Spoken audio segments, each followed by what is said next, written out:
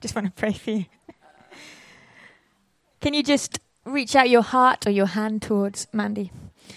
Jesus, we just love you, and we know how much you love us, and we just thank you for what we're going to hear this morning. We're going to hear your heart and what you feel about us, what you feel about how we should love ourselves, what you want us to see in ourselves this morning. So I just pray that for both Mandy and Jess, that they would just come alive, as I know they will in this, and that you would speak through them, and everything that you want us to know, we will hear. We will really actually hear it this morning. Yeah. Amen. Amen. Yeah, I'll need the doofer. Okay. I'm a little nervous. That's good, yeah. Wait, I know, you're all family. Okay. Okay. Yeah. So does that tilt up a bit? Do I need the light above? Oh, that's better. Can I just ask whose this is on the lantern? Isn't it beautiful? Who made this? It is just stunning. Oh, okay. I've got a pair if you want to borrow. So, can I borrow that? Yeah. This is a gift from one of last year's KLS students who had real spiritual breakthrough in her life, and she wanted to give it to the whole church family, so that's why it's here for everybody to see. And she's tried to put a message within the image, and I won't read all of this. I'll leave it out for you to read if you are interested, but I'll give you one little snippet. And this was made by Anne Walker. And she picked two scriptures that this is based on. And it's for us as a family. I've set you among my people to bind them to me, and provided you as a lighthouse to the nations. Isaiah 42 says, to make a start at bringing people into the open, into the light, opening blind eyes, releasing prisoners, and emptying dark prisons. They will say, this desolate land has become like the Garden of Eden. So, Lord, we just thank you for this gift, and that it carries this prophecy really within it, that your river will bring refreshing, it will bring fire, it will bring colour to our land. And this is who we're meant to be. Amen. That is beautiful. Okay, so when Heather asked Jess and I to talk about loving oneself and honouring our bodies, that's great. And then when we really started to process it and think about it, our biggest challenge was not what to put in, but what to leave out. It's huge. This is such a big thing, and I really have a sense in my heart that, God's going to be unpacking more of this over the weeks and months, and I'm really excited at the thought of maybe someone like Joan Pocock coming up to speak, possibly. But anyway, just to clarify, Jess is focusing on loving oneself and not on the body. She's not specialised in doing the body. We just wanted to clarify that, didn't we, Jess? And I'm going to be unpacking a little bit of what it means to honour our bodies. So I'm going to start with a little fable first. So I'm hoping the first picture is going to come up of the... Oh, do I click the bottom or I just click... I've got it. Yay! So the fable goes a little bit like this. This is how we want to start this morning. A water bearer in India had two large pots. Both hung on the ends of a pole which he carried across his neck. One of the pots had a crack in it while the other pot was perfect and always delivered a full portion of water. At the end of the long walk from the stream to the house, the cracked pot always arrived half full. The poor cracked pot was ashamed of its own imperfection and miserable that it was able to accomplish only half of what it had been made to do. After 2 years of what it perceived to be a bitter failure, it spoke to the water bearer one day by the stream. I'm ashamed of myself, and I want to apologize to you. I've been able to deliver only half my load because this crack in my side causes water to leak out all the way back to your house. Because of my flaws, you have had to do all this work, and you don't get full value from your efforts. The bearer said to the pot, did you notice that there were flowers only on your side of the path, but not on the other pot's side? That's because I have always known about your flaw, and I planted flower seeds on your side of the path. And every day while we walk back, you've watered them. For 2 years, I've been able to pick these beautiful flowers to decorate the table.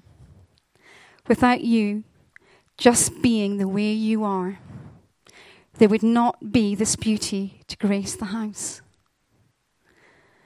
Thankfully, God uses cracked pots. You do not need to be perfect for God to use you. So let's just hold that for a little while, okay? So here's another question. We're talking about honoring our bodies. But how important are our bodies to God? So if we go right back to the beginning, Genesis 1:27. So God created humankind in his image. In the image of God, he created them. Male and female, he created them. Now, there's a lot of theology and a lot of teaching in books on what it actually means, the image. But if we just focus in the context of Genesis 1, now what struck me is the men and women. But what's the distinction between men and women? What's the distinction? Our bodies. Our bodies. Okay, our physical bodies. That's, a major distinction. So, there's a lot out there maybe encompassing the whole meaning of image, but we're going to focus on the body. And we know that our physical bodies are vessels of the Holy Spirit. So if our bodies are the vessel of the Holy Spirit, our bodies are holy. They're actually holy. And therefore really important to God. So if we look at 1 Corinthians 6, 19 to 20, do you not know that your bodies are temples of the Holy Spirit, who is in you, whom you have received from God? You are not your own. You were bought at a price. Therefore, honor God with your bodies. So actually, here we have, it's a loving command. It's a loving command, what God is asking us to do. And then in 1 Corinthians 6:12, and this is kind of what Jess and I have decided to base a lot of the talk on this particular scripture, okay? So I have the right to do anything because we're in the new covenant. Jesus has done what he's done on the cross. He's done an amazing finished work. So just holding it in with that in context, I have the right to do anything, you see, but not everything is beneficial. I have the right to do anything, but I will not be mastered by anything. that doesn't mean now that we're in relationship with Jesus, we can just do what we want. So let's just hold on to that for a moment, this particular scripture. But when we read Romans 8, we know we live according to the Spirit, life of the Spirit, and we desire, when we live according to the Spirit, we want to please God.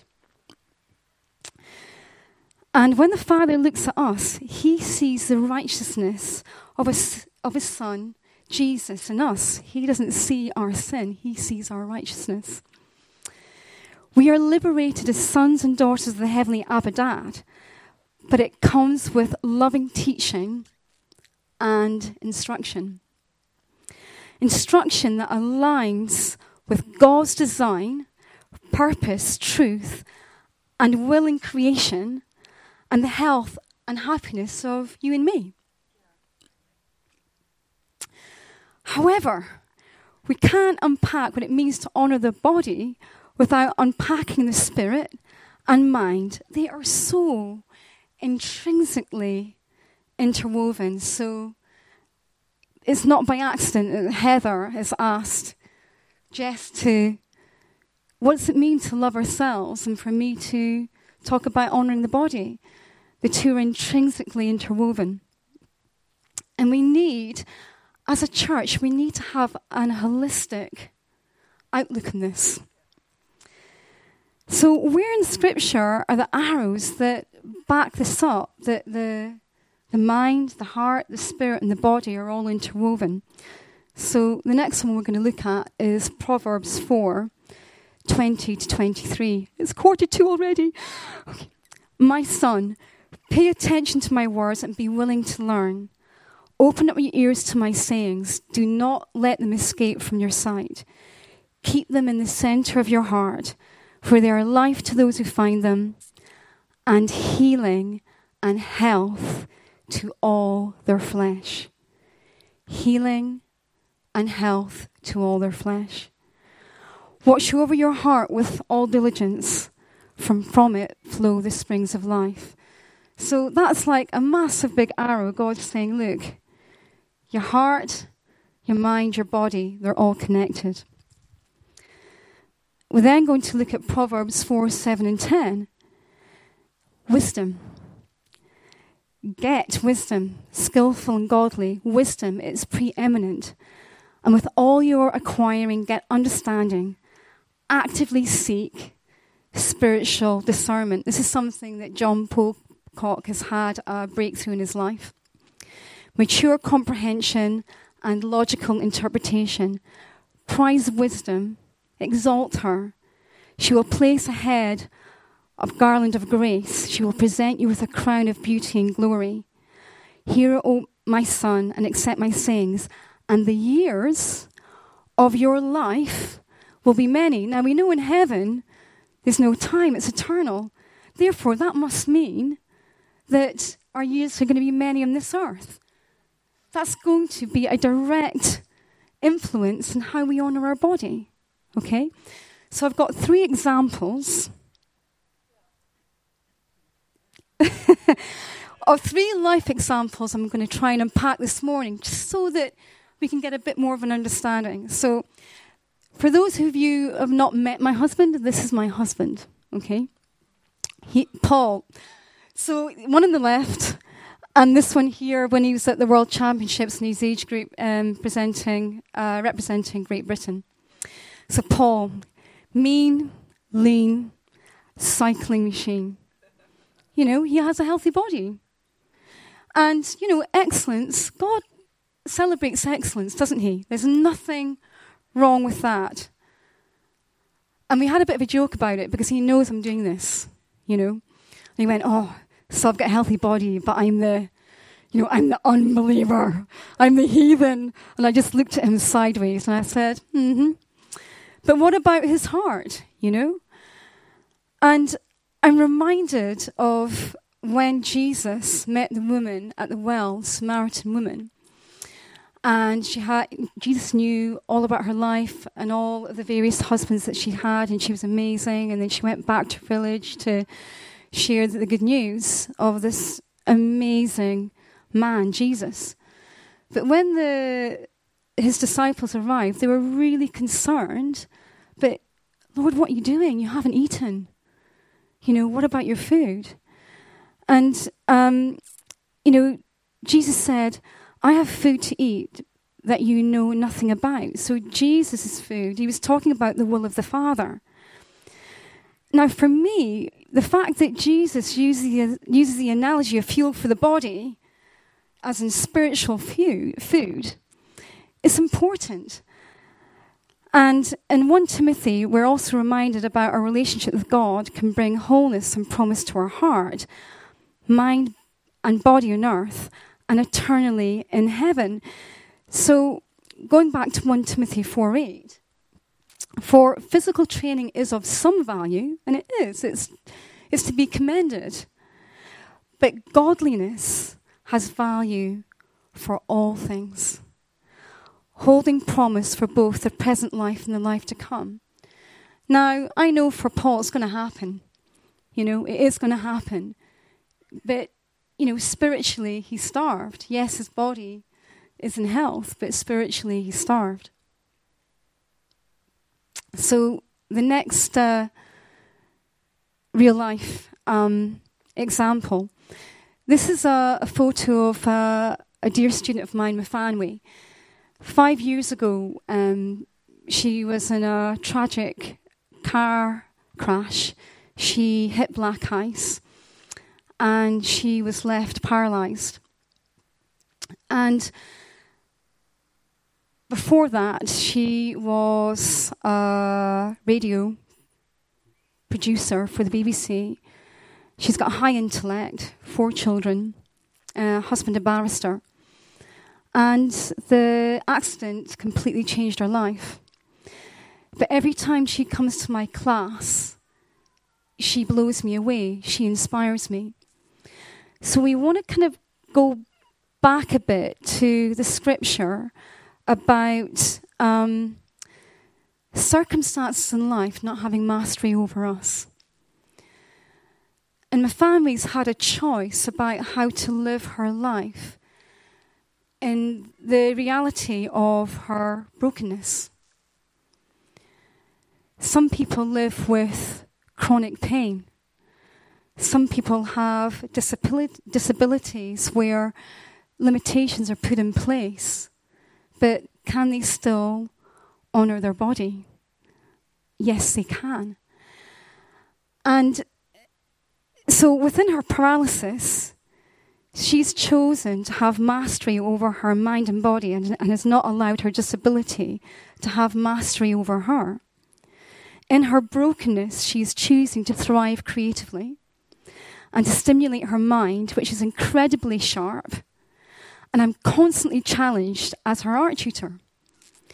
She has chosen not to allow the circumstances of her disability to have mastery over her. You can see her charisma that she brings to class each week, and she inspires me. So the way we get around the problem, she has like a special hand holder around her palm, and I'm able to put the paintbrushes into the holder. So she can move her arm, but she's got no fine motor skills. But she produces some lovely work. But she's chosen to position herself and not allow her brokenness to have mastery over her. So the next picture, I'm not going to show you just yet, because I think it'll have a bit of a wow factor a little bit later on. So we're reminded of going back to Romans 8, and Romans 8 is a fantastic scripture to really chew the cud over. I really recommend you unpacking Romans 8. Because we're told that in the Word we no longer have a spirit of fear, but one of sonship, which dovetails really from what Phil was speaking about last week, choosing to position ourselves from sonship and not from one of orphan. We have a mind governed by the Spirit, which is life and peace. It's life and peace. That's awesome. That's an amazing promise. And that can be our reality.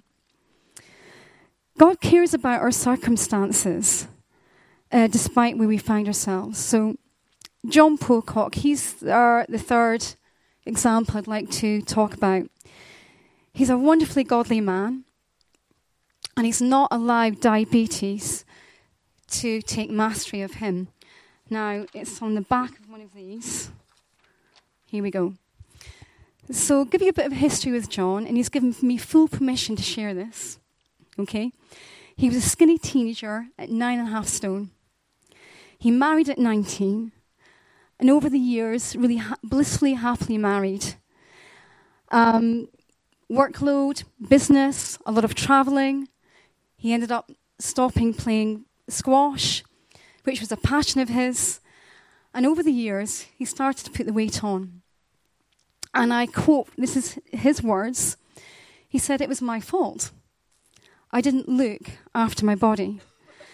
So before Christmas 2017, his surgery were introducing annual blood tests. John's blood sugar reading read 20. So I said to John, well, I'm not really familiar with these types of figures and analysis. What's the normal reading? And he said, our normal sugar reading in your blood should be 5 to 6. I was like, whoa.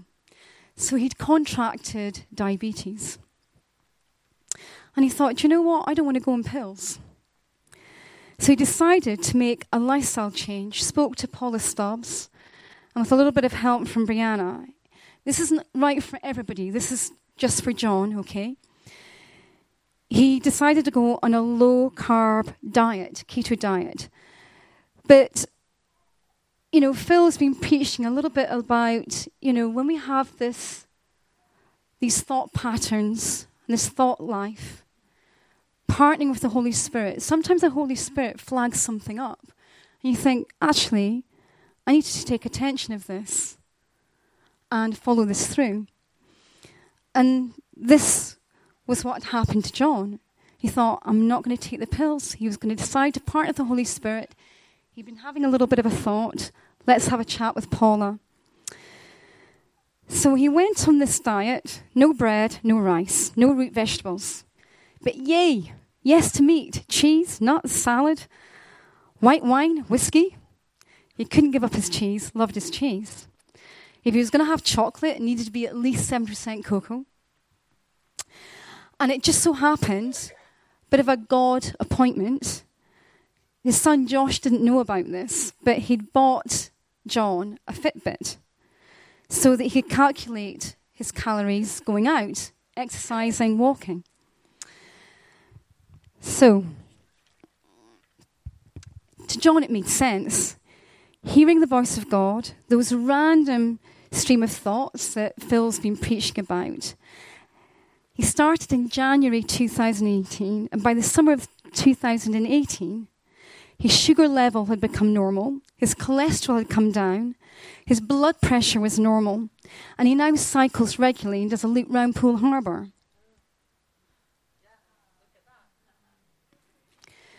And he shared with me, this is the fittest and strongest that he's ever felt in his whole entire life. Yeah, it's just amazing.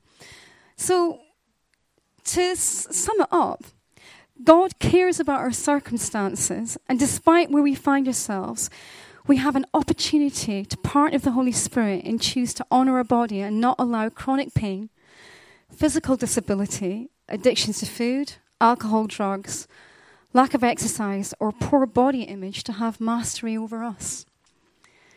We are not slaves to fear or anything else. We are children of God, and that's going back to Romans 8, choosing to live by the Spirit. I'm not saying it's always going to be easy, and there isn't necessarily a quick fix. But God has strategies for each and every one of us to tap into when we choose to position ourselves to be loved, to gain wisdom, understanding, and above all, to trust God. In a nutshell, we can be the best possible us within the reality of who we are. And you know what? We have a fun God. I've been times when I've gone windsurfing and I felt a complete infilling of the Holy Spirit, like yee-haw moment. And I felt his delight in doing something that I love to do. You know, for you it might be writing poetry and exercising your mind, or reaching out and being creative, unlocking something there, you know? So I think I've just made it in 25 minutes, Jess. So bless you guys, and I'm just going to invite Jess up, and it's going to dovetail in.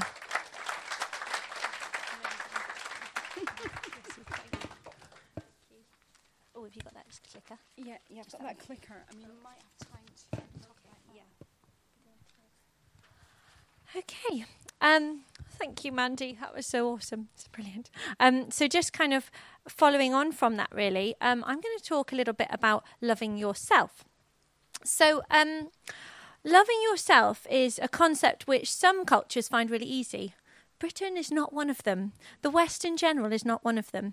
Now, I must say, I love nothing more than to read all those "what British people do" statements. You know, you kind of have these little things on Facebook sometimes that say all the funny things British people do. I'll confess a couple of mine. So I will go to a pedestrian crossing, stand at it, and not press the button for fear of inconveniencing the drivers on the road. So I know. I'm getting better because now I have kids. I'm like, right, we have to learn to press the button. That's ridiculous. They're not inconvenienced. Or I will apologise for causing a queue. That's a common one. But do you know what I mean? So there's lots of those kind of very British things we Brits do. So it's not a very familiar or very comfortable topic sometimes, the idea of loving yourself. And even in the church, we're very much, we love our neighbour. We all love our neighbours. That's what we need to do. But question, who are we supposed to love our neighbours as? Ourselves. So Jesus commands us to love our neighbours, but you know what? He assumes we love ourselves. And I know that when he's talking about loving ourselves there, he might be talking about a number of things.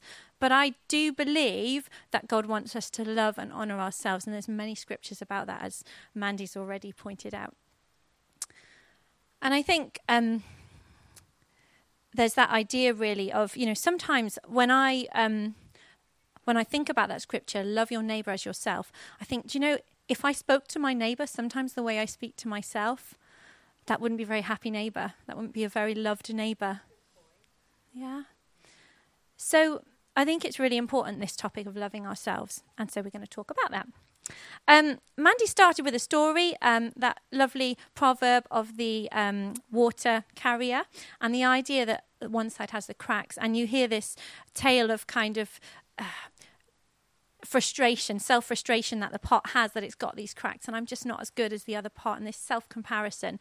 And that can often be something that I think resonates for most of us, this sense of there are things in me that I'm frustrated with that I don't like. And they might relate actually to what Mandy's been saying around the physical realms. I mean, I'm actually somebody who's struggled with my weight for a number of years, so I can resonate with that kind of, that's a crack for me. That's something I grapple with, and that's a struggle. But actually there is a place for beauty coming out of our cracks, definitely, as in the proverb. And there's another scripture, isn't there, which is familiar probably to everyone, about the idea of cracked pots. So it goes like this. It's from 2 Corinthians. For God, who said, "Let light shine out of darkness," has shone in our hearts to give the light of the knowledge of the glory of God in the face of Jesus Christ. But we have this treasure in jars of clay, and some other translations would say cracked pots, to show that the surpassing power belongs to God and not us. So actually, it's okay that we've got these cracks. But what do we do with a broken jar? Okay, well, we might fix it, we might throw it away, or we might leave it as it is. Now, much to my husband's distress, I'm not one for throwing things out, so we'll get rid of that one. But I think we're going to look a little bit at the idea of fixing our jar, and then towards the end, leaving it as it is. So, we might make an attempt at fixing our jars. Okay. I'm going to tell you a little story about myself and one of the areas of my life where I've tried to fix a jar. It's quite an old story.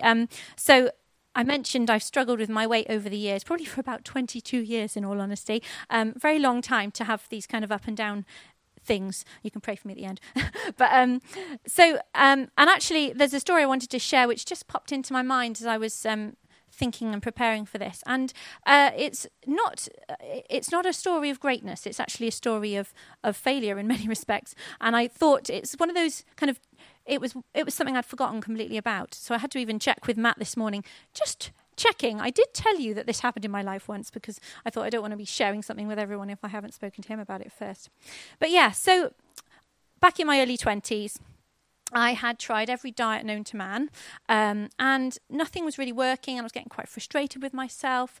And I thought, well, I'll try a new technique then. Why don't I just have a go at this being sick malarkey? So, as I say, not highly recommended, but I think lots of people go through these seasons. And so anyway, at the time I was living with some good friends, and I was one day I was purging in the bathroom, and one of my housemates heard me, and she came to the door and she said, "Are you okay? Are you all right?" And nobody knew, obviously, this was a very secret thing that was going on.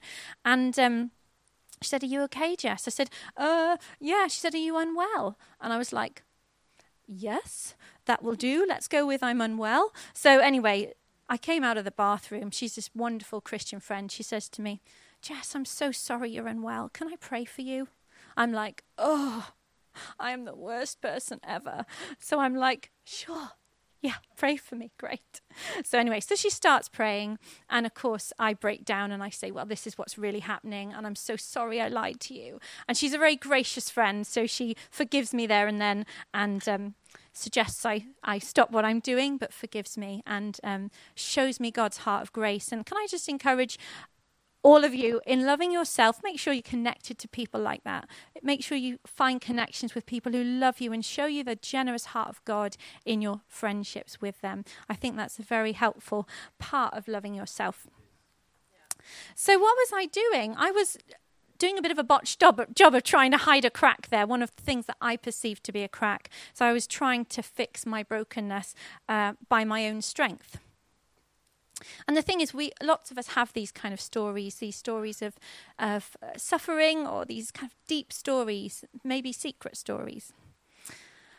And I wanted to say that I don't believe these stories often start with sin. They usually start with pain. Yeah. And yes, there was sin in my story. I ended up lying and trying to cover up. Yes. But my story didn't start there. My story started with a little girl who believed that unless she was perfect, she was fundamentally unlovable. And we've all got beliefs like that. I didn't know that little girl then, and in fact, I'm just starting to get to know her now. And she's what I'd call my inner child, or my orphan in Christian terms. She's my orphan. Now, we all have an orphan, and hopefully, we all in this room, we have a son or a daughter, okay? But I want to focus on the orphan for a moment. So the orphan doesn't tend to live by truth. Often the orphan's broken and maybe hurting, usually a little bit scared about something or another. So Phil last week was talking about this battle that we have between the son and the orphan, and the idea that so often we operate out of fear sometimes when we want to be in a place of rest. We need to work from a place of security in being a son or daughter, not out of a place of insecurity from the orphan. And that is so very true. But I do want to talk a little bit about the orphan for a minute, because I've heard lots of brilliant talks in churches about sonship and daughterhood and the orphan heart, but not many people have ever told me what to do with the orphan. Okay. So, as I say, we've got this orphan, and they're usually quite broken. And often all the orphan wants is to be heard, and for somebody to witness to its pain, or witness its pain. So who knows here that if you've got a child and they're crying and you ignore them, they usually cry a bit louder. Okay? And sometimes that's what happens with our orphan. Sometimes we can even treat our orphan like the devil on our shoulder. Oh, the orphan listens to lies. Don't listen to the orphan. Shh. We might dismiss him. Oh, that's just my orphan heart. I don't want to listen to that. No, we don't want to listen to lies. That's true. We might say, I'm a son, I'm a daughter. I don't listen to the orphan. And you're right, we don't listen to the lies of the orphan. But we don't despise the orphan either, because it's a part of who we are. The orphan is part of us.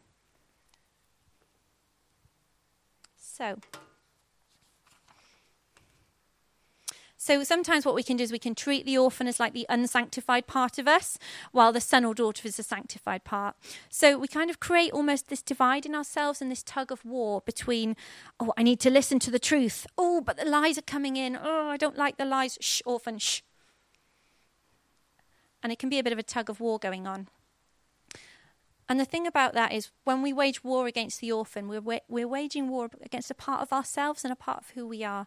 We're only loving half ourselves, the half that we perceive to be holy and listening to the truth. We're not necessarily listening to the whole of who we are. And I don't believe that when we approach Father, he picks up the son and places him on his knee and gives him a big cuddle and leaves the orphan standing there in tears. I believe he scoops up all of us. And he loves us wholly with all of our cracks. Okay. So what I'm not saying here is that we have to listen to what the orphan is telling us. But I'm trying to just help us think about a different way of viewing this, okay? We don't dismiss the orphan. If you want to learn to love yourself, you need to teach your son or your daughter to comfort your orphan so that your orphan can learn what it is to be a son. If you want to learn to love yourself, you need to teach your son to comfort your orphan, so your orphan can learn what it is to be a son. Okay. So, how do we actually do that? Well, we start by comforting the orphan. So we can, and we do this all in the context of Father Heart, of Holy Spirit coming along with us, coming alongside us in this process. This isn't a self-fix thing. This is a, Lord, come with me into this process. Help me, lead this process for me, God. What do I need to say to my orphan? So firstly, we don't collude with the orphan. We don't listen to the lies. We don't indulge the lies that the orphan might tell us, but we do go and we say, comforting to the orphan, we say, I see you. We might say, I see your pain and I'm so sorry you were brought up in a world of conditional love. But that's not the truth. So we go on to reassure the child, the orphan or the child. We say it's okay. It's not the truth. You're not surrounded by conditional love. You are surrounded by a God who loves you unconditionally. And you are loved with an everlasting love. Okay? So we reassure the child. We start by comforting. We've heard the child. The child doesn't need to shout any louder. We've come to the orphan, the child, and we've said, come here. It's okay. And then we reassure the orphan. And the next step is to disobey the orphan. And this is where we say, I'm not going to try to earn love anymore. I'm not going to work from a place of striving. And that's where we do that. But we do it out of a context of having comforted, rather than just ignoring and trying to suppress. We comfort first, and then we disobey the orphan. We disobey the lies. And then finally, again, we receive God's love. And we say, Father, just flood me now with your love, with your compassion, with your grace. Okay. Help my orphan to understand their true identity as a child. And I think if we can do this, we can help our orphan to grasp who they really are. So the lies dissipate. I may be wrong here. I don't know how much theological basis there is, but I believe that this side of eternity, there is always going to be an orphan in each of us. But what the orphan believes is the bit that can change, and we can help to get our orphan to understand the truth if we treat our orphan with love and kindness and compassion. Okay. So, hang on 1 second. Giving away the game.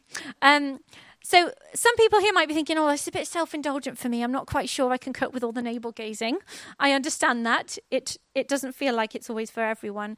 But I would say it isn't navel gazing. It's just an opportunity to enable us to accept ourselves as we are, with all the cracks in our jars. So following on very much really from what Mandy's saying, we can learn to be the best version of ourselves as God has created us to be, as we acknowledge that sometimes we live in pain and sometimes things are hard.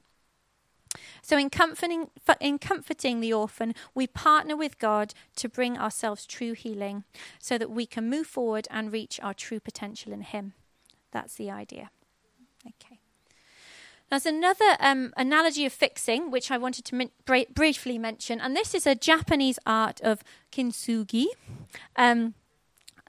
Trying to say that one it's been tricky for the last month. Kintsugi. Anyway, just about got it, I think. So the Japanese art of repairing a broken pot with liquid gold or silver. So the Japanese really want to honor beauty in the broken. So they take something that's broken and they fix it with liquid gold or silver. And it is a beautiful thing, isn't it? It's lovely. And it's a great analogy for life. They do this because it symbolizes the fact that both joy and suffering are beneficial within life and speak to us and are beautiful.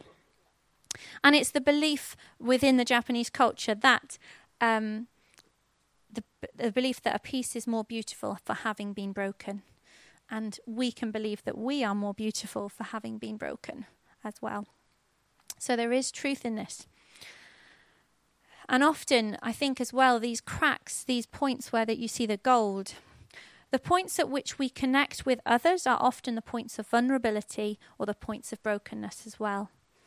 So when we are connecting with other people, those beautiful moments in life where you say, I see you, I see where you've been as well, I feel that, I know what it is to feel lonely, or I know what it is to feel joy in this moment. Those areas where we've sometimes experienced brokenness ourselves are often those areas where we can find beautiful connections with others. And the other thing about this is sometimes the strongest parts, the Japanese believe once you put the gold in place, it strengthens the pot so that the broken parts actually become the strongest. So that idea of what doesn't kill you makes you stronger kind of thing. But actually, I was talking to Merle just the other day, and she was saying that often the places where we've received the most grace are the places where we operate in most authority.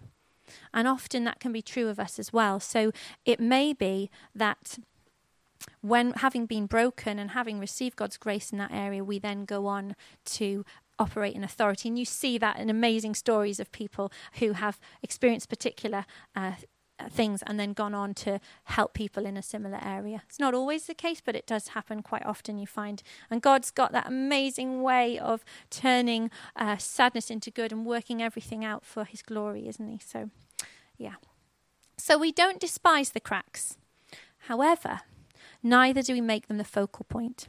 So that's where this analogy ends for me, because the cracks are now the focal point. They've been sealed up. And we don't need to find our identity in the cracks. So having said all I've said, we don't find our identity in all of our weaknesses. They're just a part of who we are. And I think the big thing is that we need to learn to love ourselves in all of that. But we don't need to find our identity there, because it's not about the cracks in the end. It's actually about who shines through the cracks. Okay. But we have this treasure in jars of clay to show that the surpassing power belongs to God and not to us. And we are stronger at the cracks, but it's not because of ourselves, it's because of who he is. Yeah.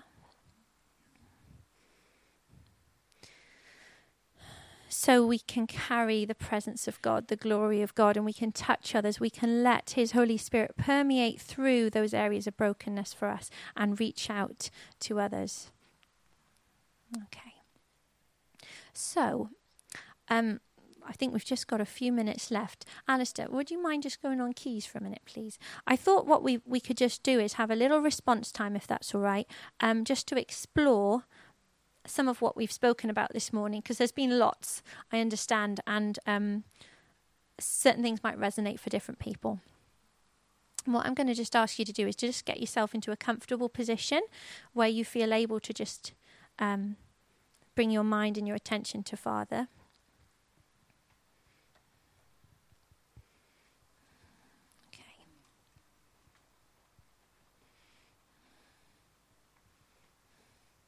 Okay. And we're just going to connect for a moment with Holy Spirit. Holy Spirit, we ask you to come now.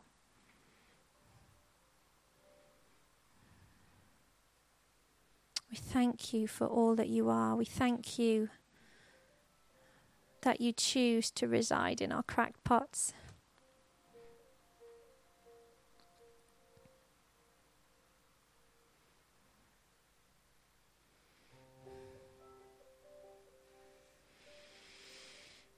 And if you'd like to, just taking a couple of deep breaths in and out. And as you do so, recognizing the Ruach of God, Holy Spirit, the breath of God. Thank you for your presence, Holy Spirit.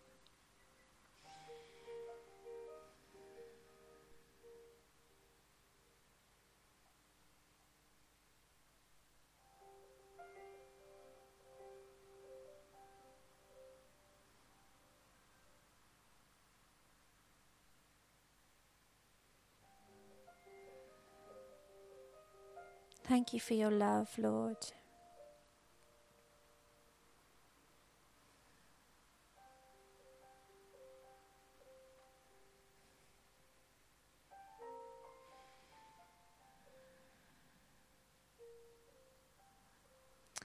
I'm just going to ask you to see if there's something that particularly has spoken to you today.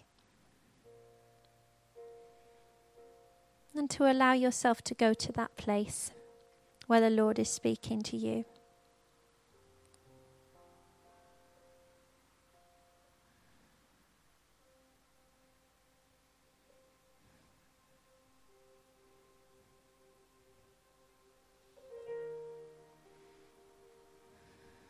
And we're just going to ask Holy Spirit to allow his healing balm to soak through the cracks in each of us now.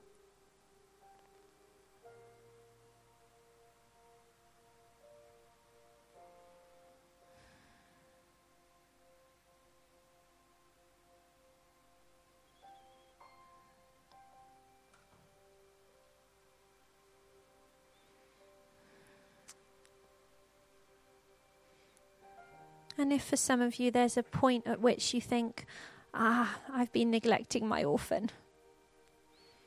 I've not been loving myself. It's okay. Just see if it's possible now to go with Holy Spirit to that orphan. To take your child as well. To take that child to the orphan and comfort that orphan. To say, I see you. I see why you want to strive. I see your frustrations and your need to hide. And I want to help you understand that you live in a kingdom of unconditional love with a Father who loves you unconditionally.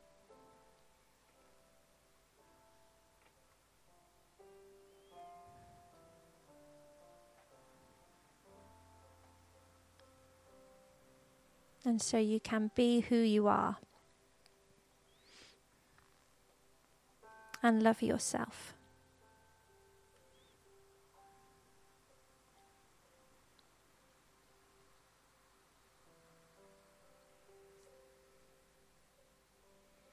And now just thinking if there's any area that you think, I need to start disobeying my orphan.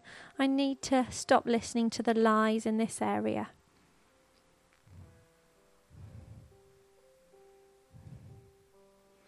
Just allow Holy Spirit to pinpoint any of those areas now.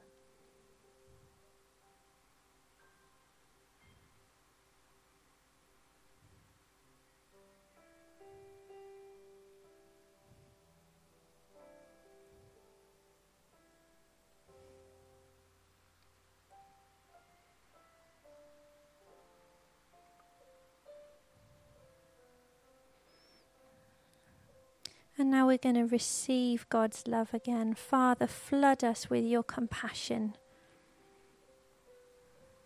your kindness and your grace, Lord.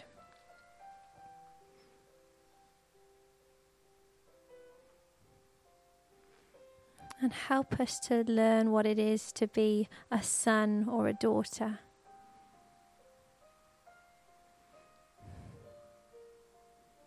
Help us to learn to love who you've made us, cracks and all.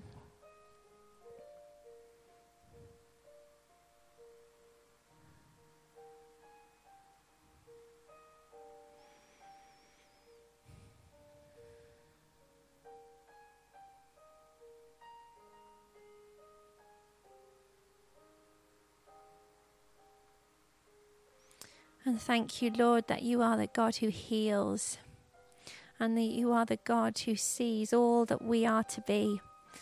And you fill us with so much, so many gifts and so many good things, and your presence. You fill us in our cracked pots with your glory so that we can go forward and so that we can be all that you've created us to be. And as we let you love us now, God,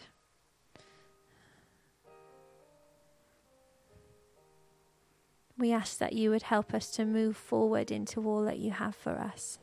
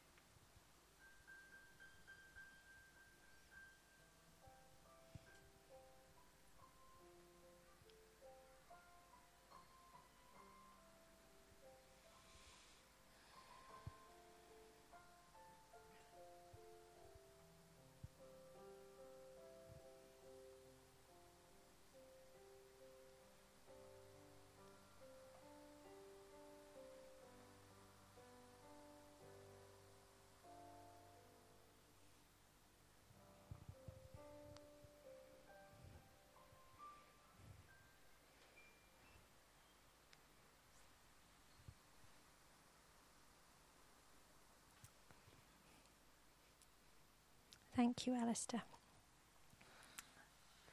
Right.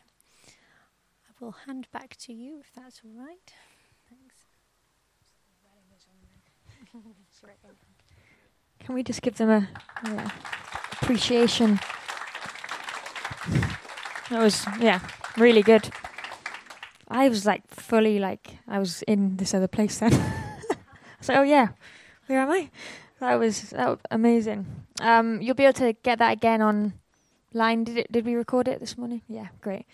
So there's so much in that, wasn't there? And so much to remember. And if you get a chance this week, just play it back while you're baking or something. I don't know. And just get those words back over you.